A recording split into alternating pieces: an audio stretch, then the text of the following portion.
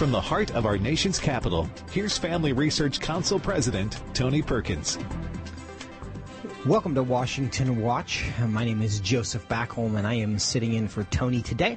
It's a pleasure to be with you. As a reminder, you can find this program at tonyperkins.com. You can also download the Stand Firm app on the App Store and at Google Play. I encourage you to do that. Get all the updates that you need from FRC, as well as every Washington Watch program.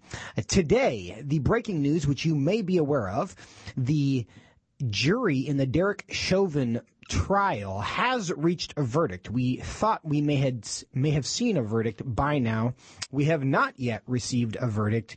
We are monitoring that, and we'll let you know as soon as we know. But we do have a number of related topics and perhaps a providential guest at the top of our program, civil rights leader Clarence Henderson, that we're going to start off with today. Later in the program, though, before we get to Mr. Henderson, we are going to also talk about whether the U.S. government is and should be funding genocide in China. Representative Bob Good will also join us to talk about some legislation that makes it easier for the marijuana industry to do business in the United States. Good idea, bad idea. Why did Representative Good vote against that? At the end of the program, we're going to talk to Owen Strahan, who has recently written a book about Christians and wokeness, and we're going to discuss critical race theory, and probably as well, by then, assuming we have a verdict, we will discuss also the Derek Chauvin trial. But to start off this program today, Clarence Henderson is a civil rights leader. He's the president of the Frederick Douglass Foundation in the state of North Carolina. He was also involved in sit-ins, famous sit-ins at Woolworth's lunch counter in Greensboro, North Carolina in 1960. One of the many peaceful resistances that led to the reforms of the 1960s, ultimately the Civil Rights Act, and so much of the progress that we have seen today. Mr. Henderson, welcome to Washington Watch. I am delighted to be here. How are you doing today? I am well, and it is an honor to speak with you, and we are really grateful for your time today, and it's an important moment. And we are now, and I actually am just hearing in my ears, and I don't know if you've heard this yet, and so I'll tell you, the Derek Chauvin jury has found him guilty on all 3 charges. I don't know if you knew this news. Do you know this? What's your reaction to that? My reaction is this. We are a nation of laws, and each person has a right to go before the court for whatever judgment it's going to be. And that's the only thing that we can hope for is justice according to the law. Whether or not I agree with it or not is a totally different thing because we have to look at, when I looked at the George Floyd thing, it did not happen in a vacuum. There were things that preceded that. There was contributory situations on his side, George Floyd's side, as well as what happened to the police officer. But again, the only thing that we can hope for is that there is a trial by jury, and we have to stop going having trials in the public square. Well, I would agree with that for sure. We do want the justice system to be able to work its course rather than have mob justice, which isn't good for anyone. Though it is swifter, it is not always more accurate. And when the justice system is allowed to work, that benefits all of us because in the event that any of us are in front of a jury, we want that jury to consider us and what we have done, not what someone else has done, and not other contexts. Now, in light of this verdict, found guilty on all 3 charges, there's been concern all week about what the response to the verdict is going to be. What do you expect now? What I expect now is the unexpected. Will the people that are out in the streets be satisfied with the verdict? Or will they just continue to go against the laws of this country? You see, I participated in a peaceful movement on more than one occasion, actually. And the whole, what makes that work is nonviolence. We had a right to peaceably assemble. But when it turns to violence, order has to be put in place. And what has happened in this country is that since last year sometime, we've had this, what I call anarchy against the people, the common citizens of America, whereby there's a form of intimidation by going out and starting out calling a riot, and then the next thing you know, it turns into something else totally different. So I'm in hopes that America will come to its senses and realize that as a nation of laws, we have to self-discipline ourselves and live according to the law. Now, I'm going to assume you have heard the comments from Representative Maxine Waters, which got some attention. I'm going to go ahead and play these remarks in the event that you haven't heard them, and then I want to give you a chance to respond and see what you think. Well, we got to stay on the street, and we've got to get more active. We've got to get more confrontational. We've got to make sure that they know that we mean business. Given your history, what do you think of the idea that of Representative Waters saying we need to get more active, we need to get more confrontational? Is that helpful? It is a shame and a disgrace. This lady sits in the halls of Congress and espouses what she just espoused. And she has a history of it. This is not by accident. She is inciting violence. And I would expect that she would be one that was saying that we need to have peace no matter what. Because she has been elected to represent the people. And most people in the United States want peace. They want justice to be done, but they also want to be able to live in a country where we can sit down and discuss things and look at what happens in our courtroom and be able to deal with those situations, not by violence, but making sure that the laws are just. I think most Americans would agree with what you've just expressed. There's this balancing act because we know that things are not perfect and our justice system is imperfect. But if we take matters into our own hands, it becomes worse than if we have a justice system, though imperfect, that is allowed to work. But if you would reflect for a moment, because you were involved in the civil rights movement in the 1960s, you're an observer and you're involved in what's happening today as well. How would you compare the climate of the 1960s on the race issues to what America is dealing with today? These are not peaceful protests, as some believe, because when we did peaceful protests, the whole idea was that we would be peaceful no matter what, that we would not adhere to violence no matter what. And when I see quote-unquote peaceful protesters out there getting right in the face of police officers who are there actually to protect them, and the police officer is simply standing there and get right in their face, shake their finger in his face, and expect that they are not inciting things, trying to provoke things themselves. And so the idea is not to provoke, but we have what are known as constitutional laws, and we must live by those laws if we're going to continue to remain and live in a free society. Do you expect there to be violence in Minneapolis or in other cities tonight as a result of this verdict?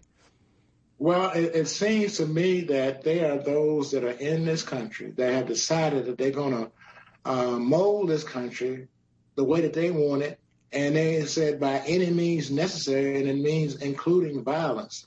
They are trying to tear down the system that we have in America right now, the justice system, and what they're trying to do is to provoke, to intimidate, to do whatever is necessary. You see, here's what I understand, which is most important. My rights end where yours begin.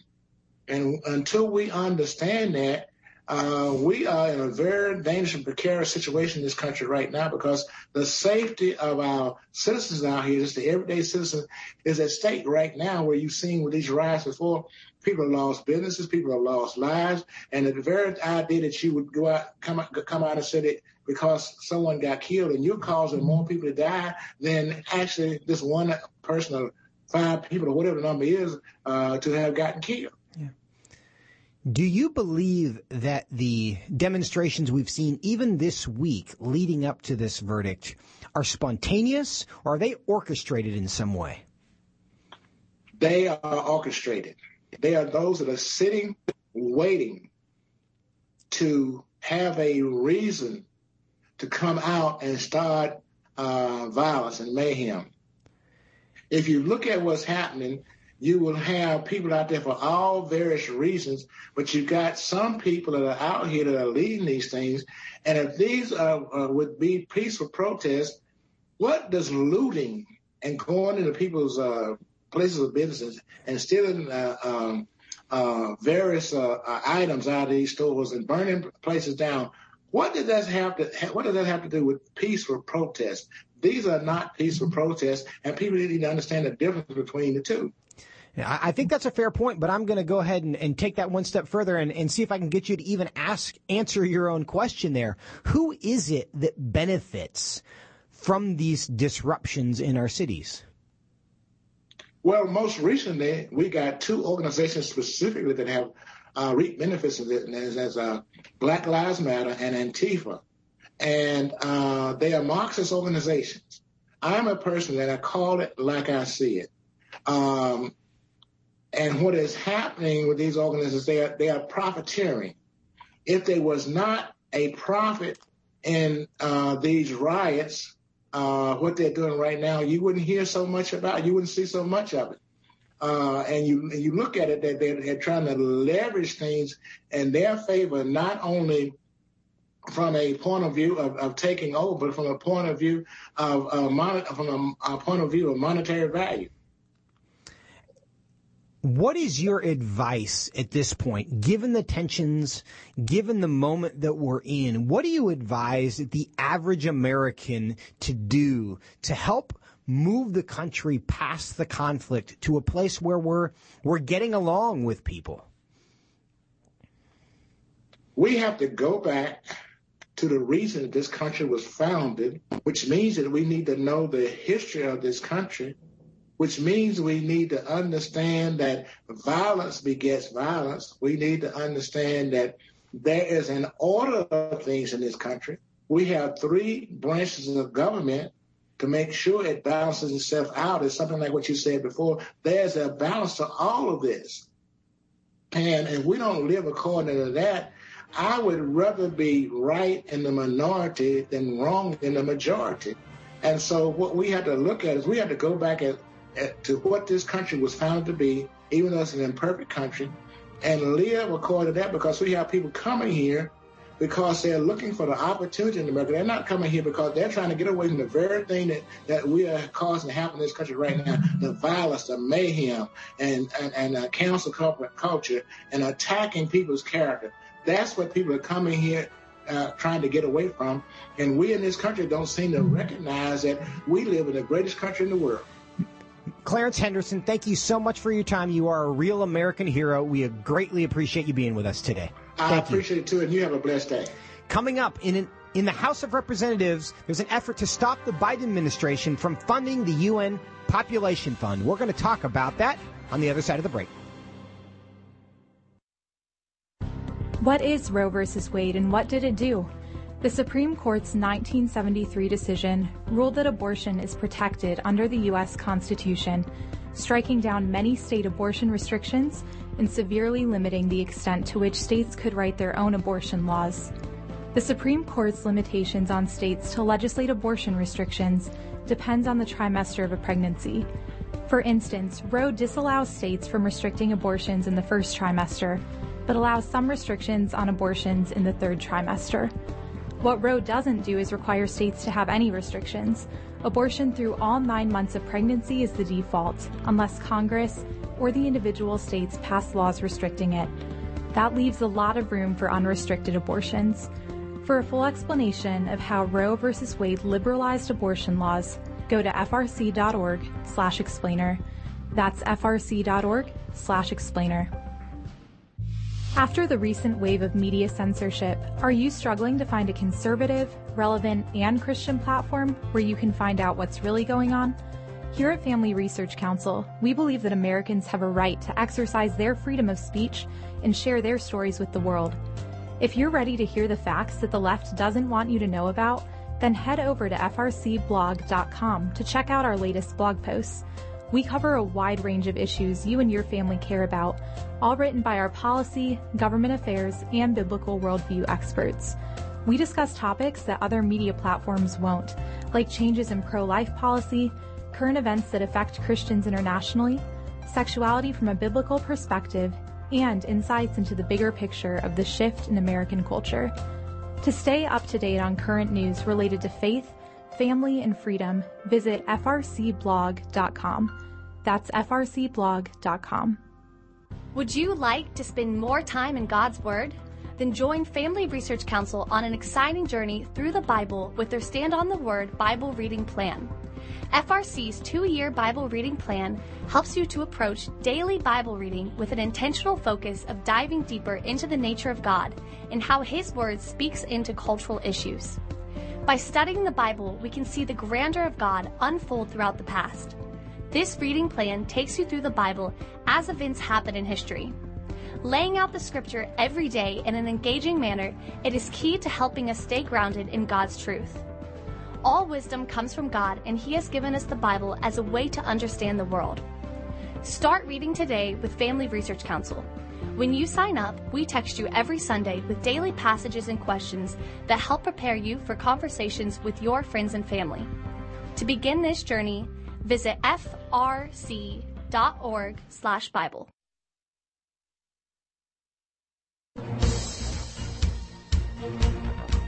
Washington Watch. My name is Joseph Backholm, and I am sitting in for Tony today. So glad that you are with us. Polling has shown that a strong majority of Americans don't want their taxpayer dollars funding abortion overseas.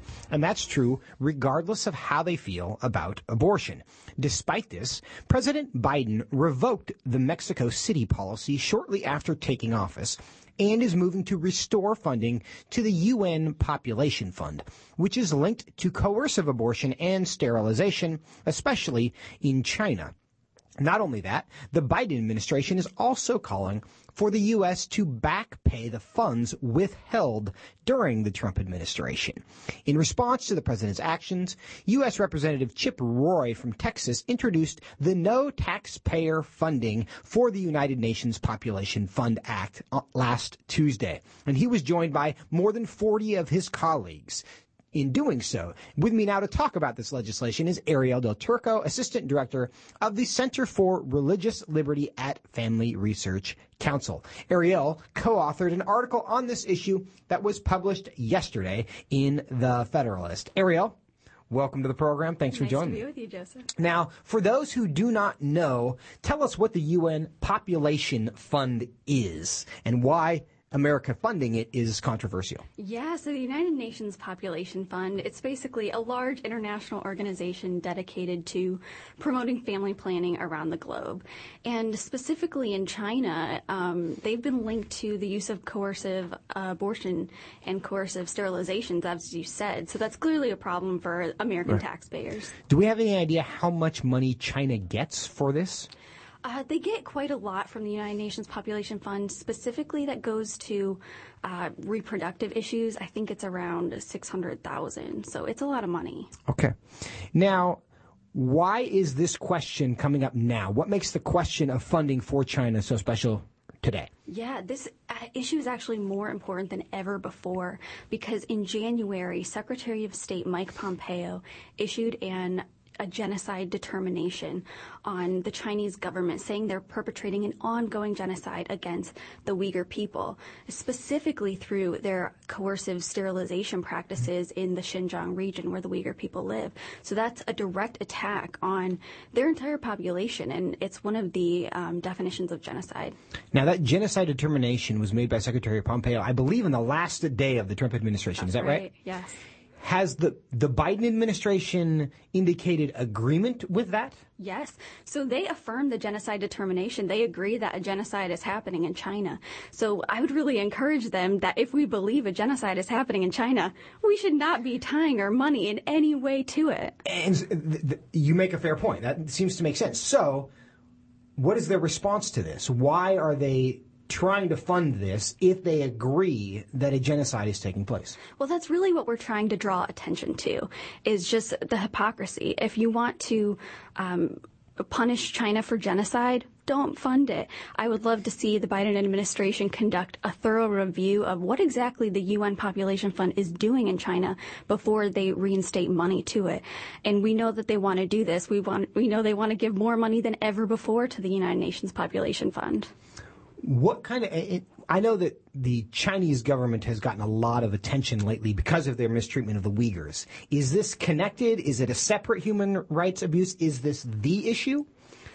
This is the most egregious issue. I mean, it's literally genocide, and a lot of legal scholars agree that that's the case. So this is just the pinnacle of China's human rights issues, but it points to many more. Okay. Now, China, a spokesperson for China's foreign ministry earlier today called the reports of crimes against humanity against the Uyghurs lies and false information, I guess the Chinese version of fake news. Do we know how they want the world to view their relationship with the Uyghurs? Well, they want us to think everything in Xinjiang is fine. I mean, the region's under a total lockdown, but really that's fine. About their forced sterilization practices, they've called it, we're liberating the Uyghur people from being baby makers. I mean, this is egregious and shameless stuff, but we know the truth. Well, they have a history of this. They still don't have a one-child policy. That was revoked, correct? To two-child. To two-child. So, but they have a long history of kind of population control measures for the population generally.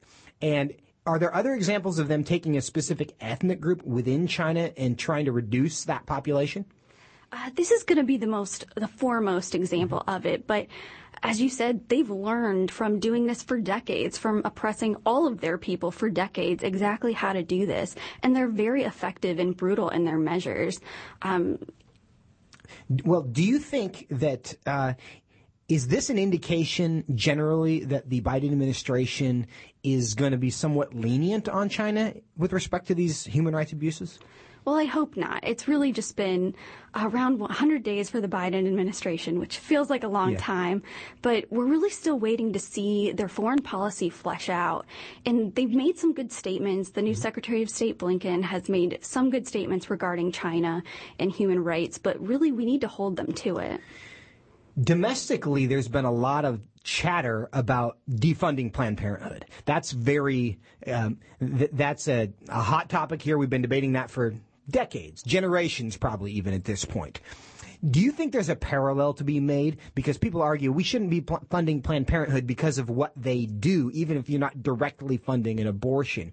Do you think there's a parallel there to China and the idea that we shouldn't be giving them any money because of what they do with it?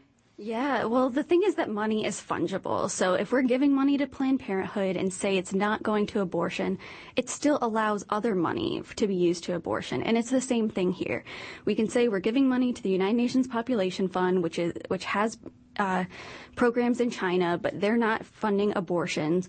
But when the UNFPA funds programs in China, it allows the Chinese government to direct their funds to fund really oppressive and coercive abortions and sterilizations.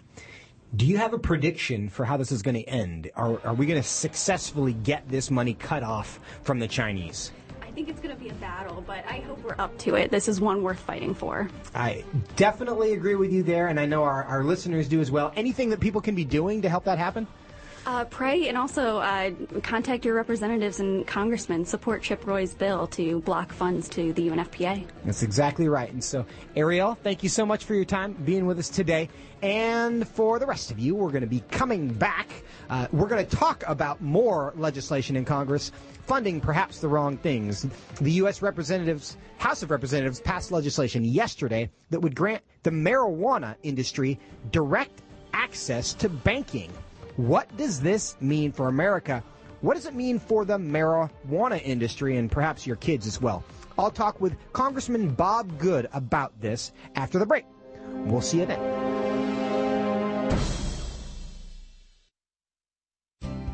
Where do you get your news? Do you have confidence you're getting the full truth? If you want to stay up to date on conservative news and are looking for Christian resources to help you stay politically engaged, then download Family Research Council's Stand Firm app. With all of our content available at your fingertips, you will conveniently be able to stay up to date throughout your busy day. The Stand Firm app will give you access to a variety of resources, such as our most recent radio programs, social media posts, and publications.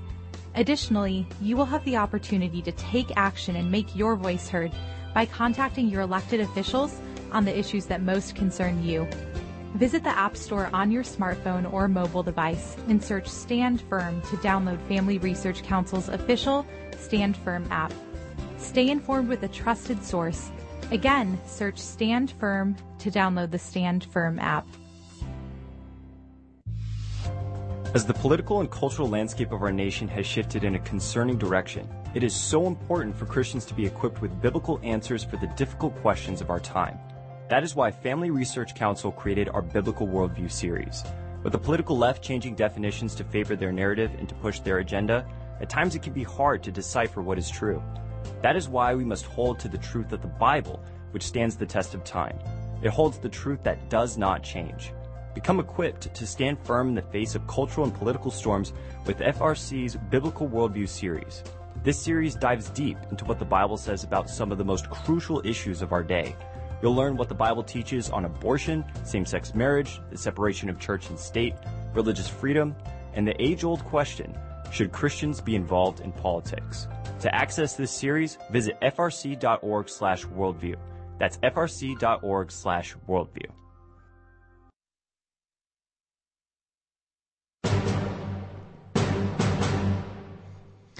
Welcome back to Washington Watch. My name is Joseph Backholm, sitting in for Tony today.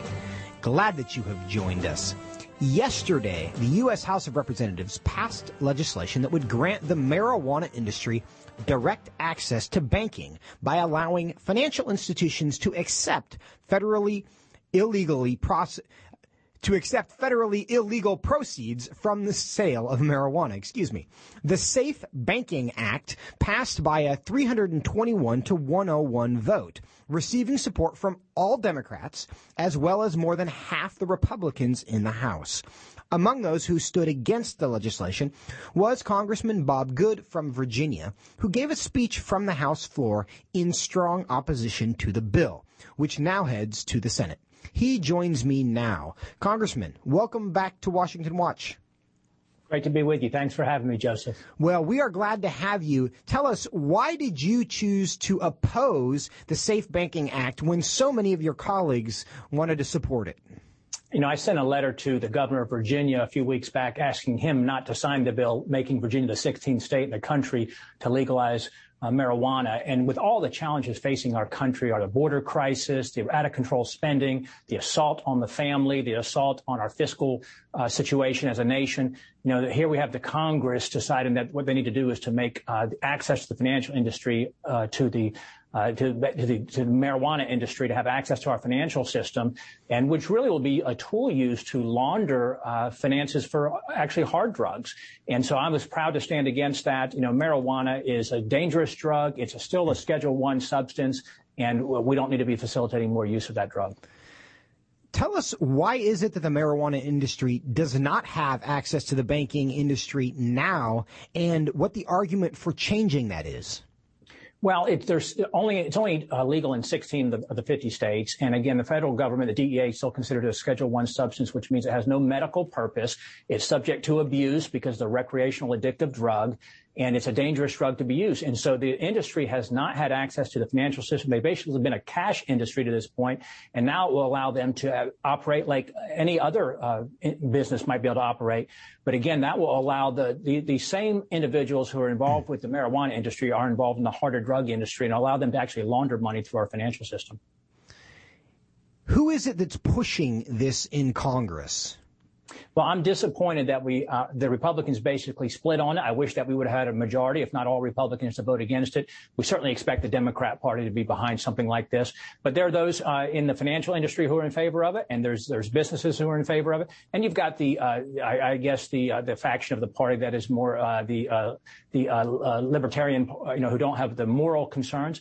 But, when you look at the breakdown of our family and of our youth, marijuana is a dangerous drug. And it affects young developing brains even more than it affects adults. It's estimated that 30% of young people have used marijuana, have experimented with marijuana, 30% of high schoolers. It was used by 12 million people, 12 million teenagers in the last year, 2019, where we have stats for that. It does impair folks. It's not like alcohol where you can have it in moderation. The purpose of marijuana is to get high.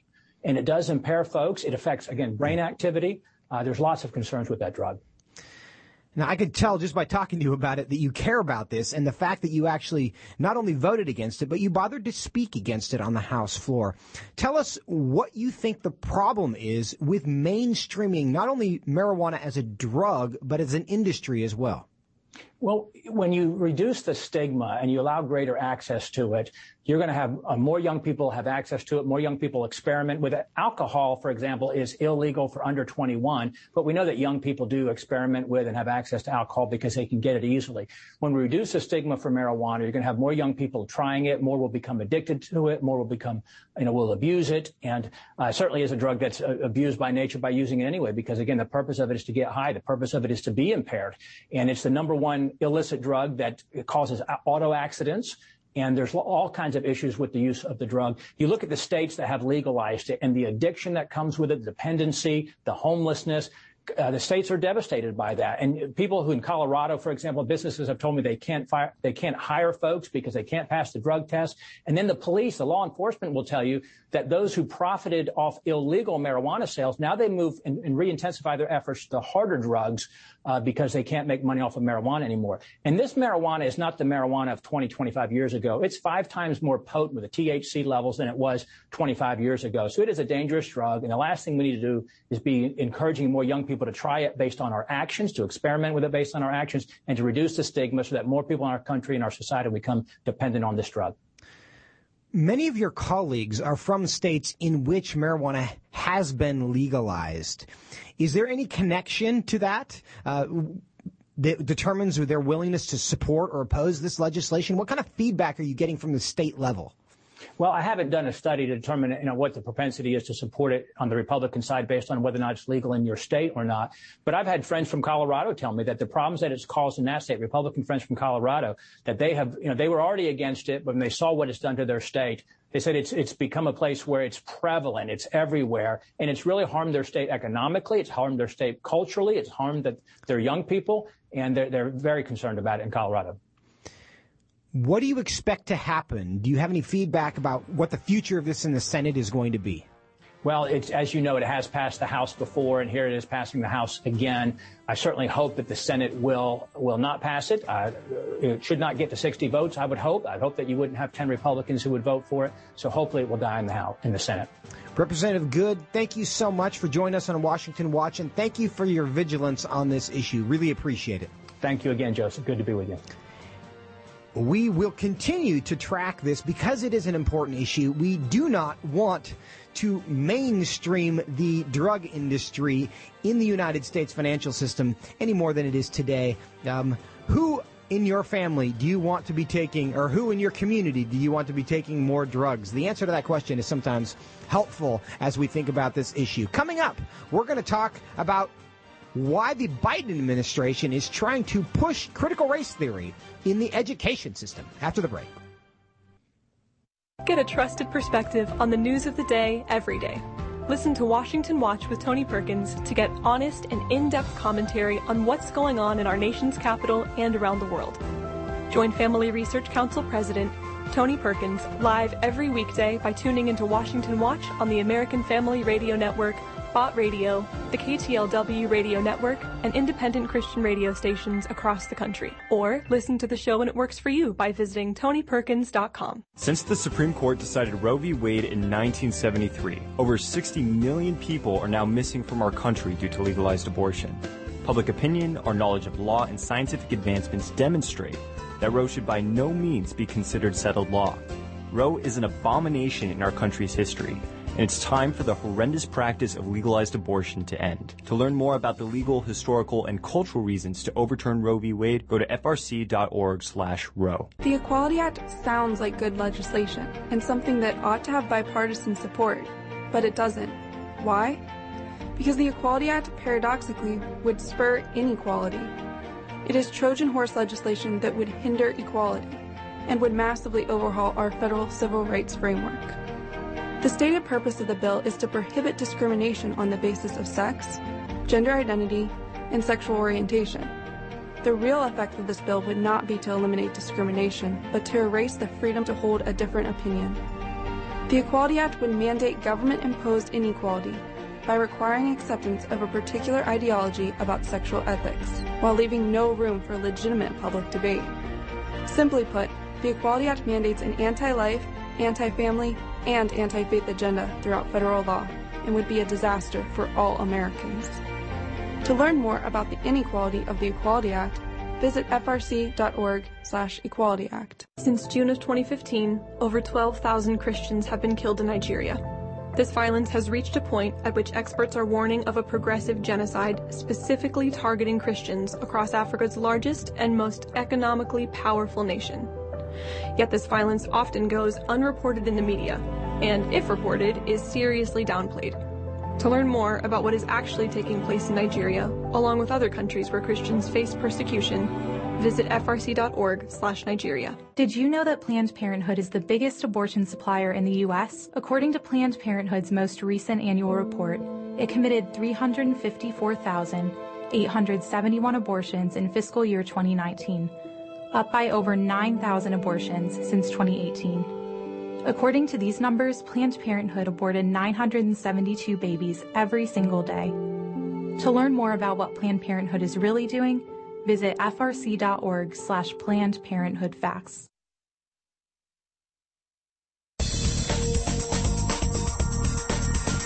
Welcome back to Washington Watch. Joseph Backholm sitting in for Tony today. On this program, we've highlighted a number of cases that have popped up in various parts of the country where wokeism has been making its way into public classrooms. Well, the Biden administration is looking now to pave the way for wokeism to infiltrate schools across the United States. Yesterday, the Department of Education published a proposed new rule that gives priority for American history and civics grants to, quote, projects that incorporate racially, ethnically, culturally, and linguistically diverse perspectives. The rule goes on to cite and praise the New York Times landmark 1619 project, as well as the work of critical race theorist Kendi as leading examples. What will this mean for public schools in America? We are going to, I believe, and I hope, bring on Owen Strahan to have this conversation with us in just a moment. And in fact, I am now getting signs that he is here. So, Mr. Strahan, and I'm going to finish this. Dr. Owen Strahan is the author of the forthcoming book, Christianity and Wokeness. He's also the Associate Professor of Christian Theology at Midwestern Theological Seminary. Dr. Strahan, welcome back to the program. Thank you so much, Joseph. Great to be with you today. Well, we're glad to have you. And the breaking news of the day, I want to get into the main topic, but since we scheduled you, we have some important news. What is your quick reaction, because it is related to the conversation we're going to have, to the jury's verdict in the Derek Chauvin trial?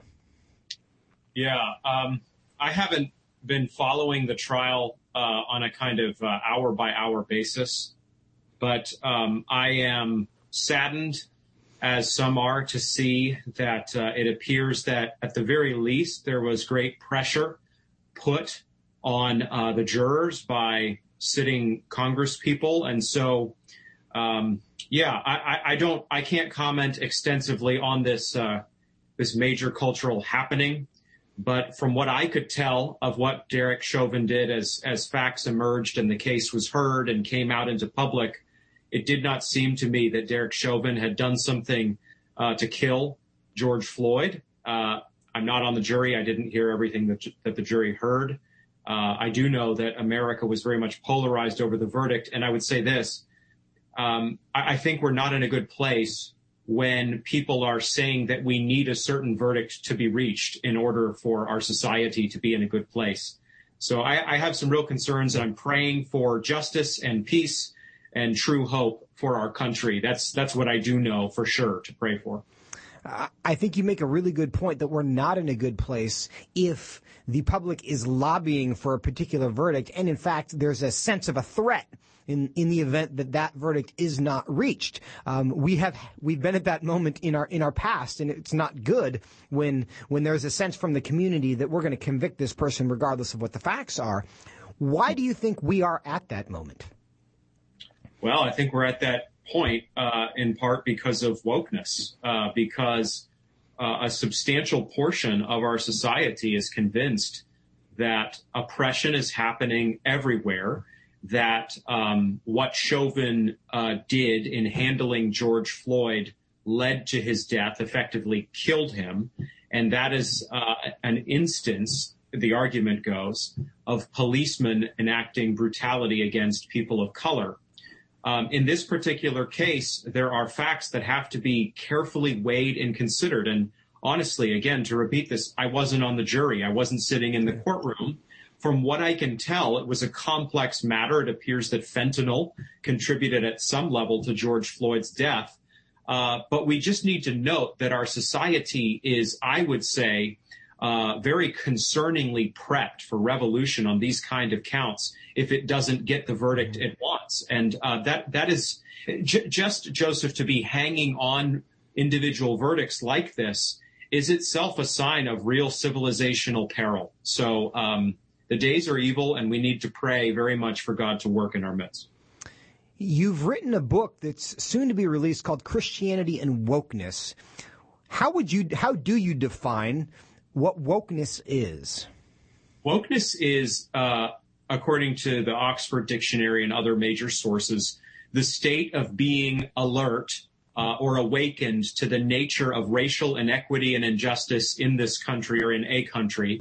And it is therefore not only being aware that our order systemically is shot through with racism, but then one is conscious of the need to work for racial justice in a society. And so when you're woke, you have that twofold commitment. You have a commitment to see racial injustice everywhere because racism is everywhere, the argument goes. And therefore you have the commitment to work for racial justice everywhere, which basically involves a fundamental reordering of American life and society.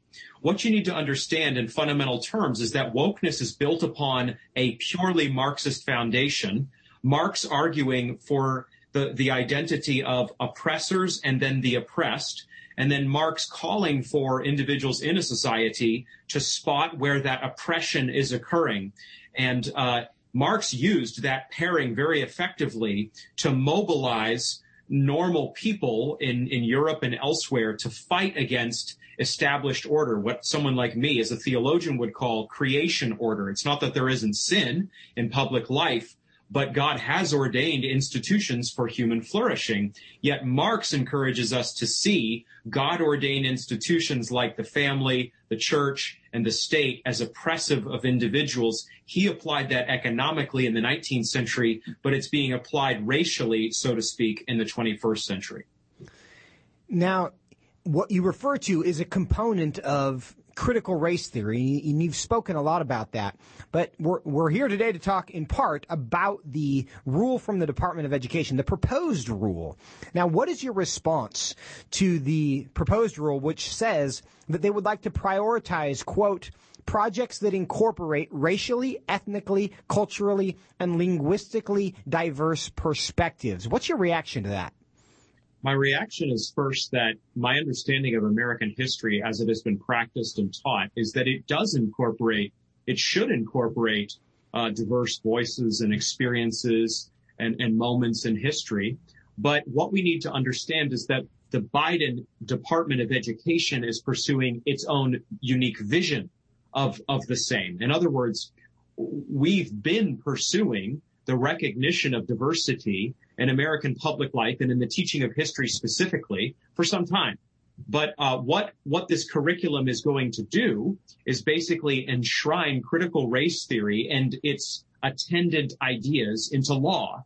And that is going to mean that, for example, a good number of our school children in public schools are going to be taught that whiteness is akin to white supremacy. White supremacy is the fundamental norm of our society, and so our society needs to be remade. If the Biden Department of Education follows through on woke ideas, on woke ideology, that is what millions and millions and millions of school children will hear. And that is to say that our children will be taught not a body of thought that defeats racism at its root, but actually a body of thought that sadly foments racism. I don't know if it's possible to quantify this, but to what degree do you think these ideas have already penetrated the government school system? Because we hear examples about this all the time, and now we see that the Department of Education wants to formally commend this to government schools. But how much room is there to grow in this area, do you think? And I don't mean grow in a positive sense, of course, but how many schools are not teaching this already? That's a good question, Joseph. I'm sure that many are, but I think we need to see that not only do ideas have consequences, but elections have consequences, to update Richard Beaver if I can. And so, yes, as you're rightly pointing out, there's all sorts of woke penetration of public life already. Part of the reason is because woke ideology in the form of critical race theory and what's called intersectionality is the norm now on many American college campuses. So those students who have graduated are taking that education into teaching with them. But because President Biden was put into office, he is pursuing his agenda. And his agenda is firmly and fixedly a woke agenda that has no break on it. And so what we should recognize is that we are about to witness a woke tidal wave unlike anything we have yet seen in American public life. This is going to force Christians and others, citizens of conscience, religious people of different kinds, whether believers in the Lord Jesus Christ or not, into very uncomfortable places. This is also going to accelerate, I believe, the trend among Christians, my own group, evangelical Christians, in embracing homeschooling and classical Christian school and co-op alternatives. And I'll cross the line from analyst to activist here, Joseph, and just say that trend needs to continue. Those trends need to pick up steam because if you have assumed as a believer in the Lord Jesus Christ that you can entrust your children to public schooling, you should assume that no longer. Yeah. Well, as the parent of 4 children who are enthusiastically involved in their classical Christian school, I of course agree with you on that. I don't believe that it is coincidental that this proposed rule comes out just before the 100th day of the Biden administration, because the 100-day mark is kind of a landmark at which you identify your priorities and prove to those who got you elected that they had a good investment in getting you elected. Now, I also am inclined to think that Joe Biden at his core doesn't necessarily care about wokeness in the way that the 20-something social justice warrior does in America. But for those who have given him this priority, and he's happy to carry that, what do they stand to benefit? What do they stand to gain by pushing this as aggressively as they are within the government school system? What we need to understand is that Marxist thought, again, this is what is called cultural Marxism, does not seek a gentle realigning of society. Marxist thought, as it has basically always been practiced in one society and one country after another, seeks a demolition of the existing social order and then a new reconstruction of that social order along Marxist lines. So I don't know the degree to which President Biden has bought into this ideology per se, but I can tell you that folks on the left absolutely want a demolition of America as it currently exists and has existed. They do not want a free speech-driven country. They don't want a naked public square where all ideas are bandied about and debated. They don't want lots of different perspectives represented in a classroom or public life, for example. This is what we call hard postmodernism. Joseph, the era of soft postmodernism is over. That era where everybody just believes what they want to believe and it's all relative and there's no absolute truth.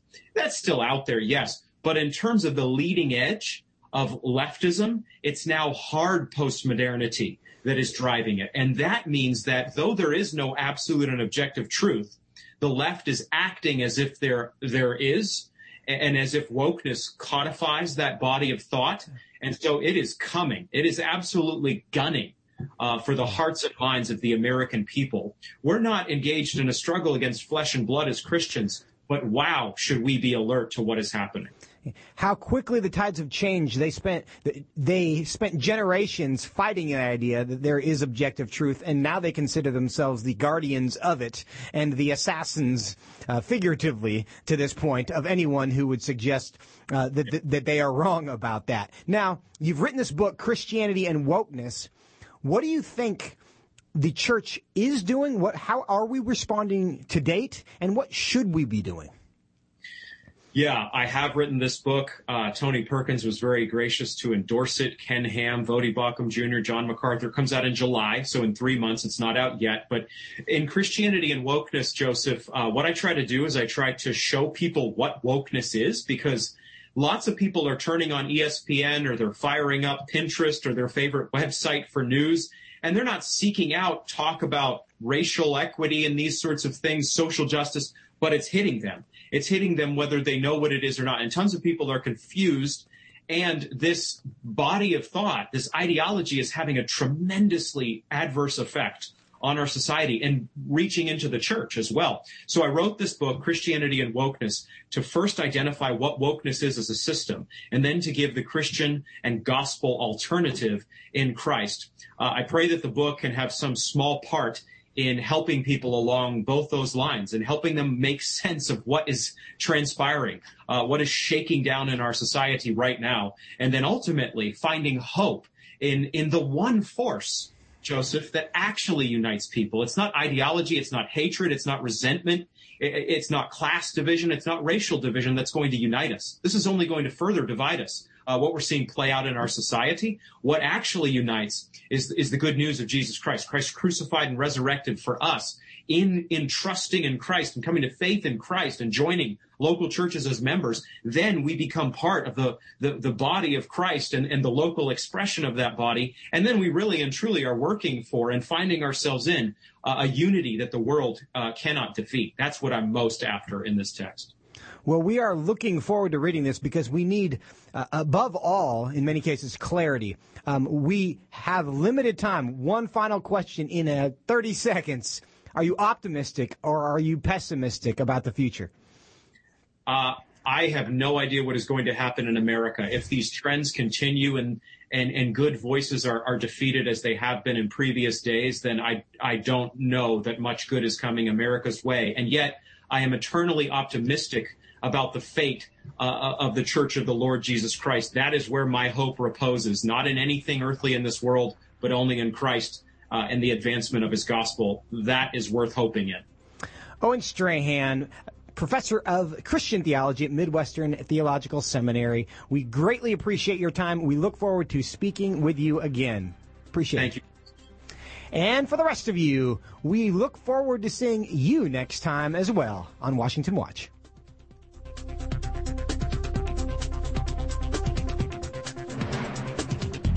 Washington Watch with Tony Perkins is brought to you by Family Research Council and is entirely listener-supported. Portions of the show discussing candidates are brought to you by Family Research Council Action. For more information on anything you've heard today, or to find out how you can partner with us in our ongoing efforts to promote faith, family, and freedom, visit TonyPerkins.com. Also, to leave a comment about Washington Watch, call our watch line at 1-866-372-7234.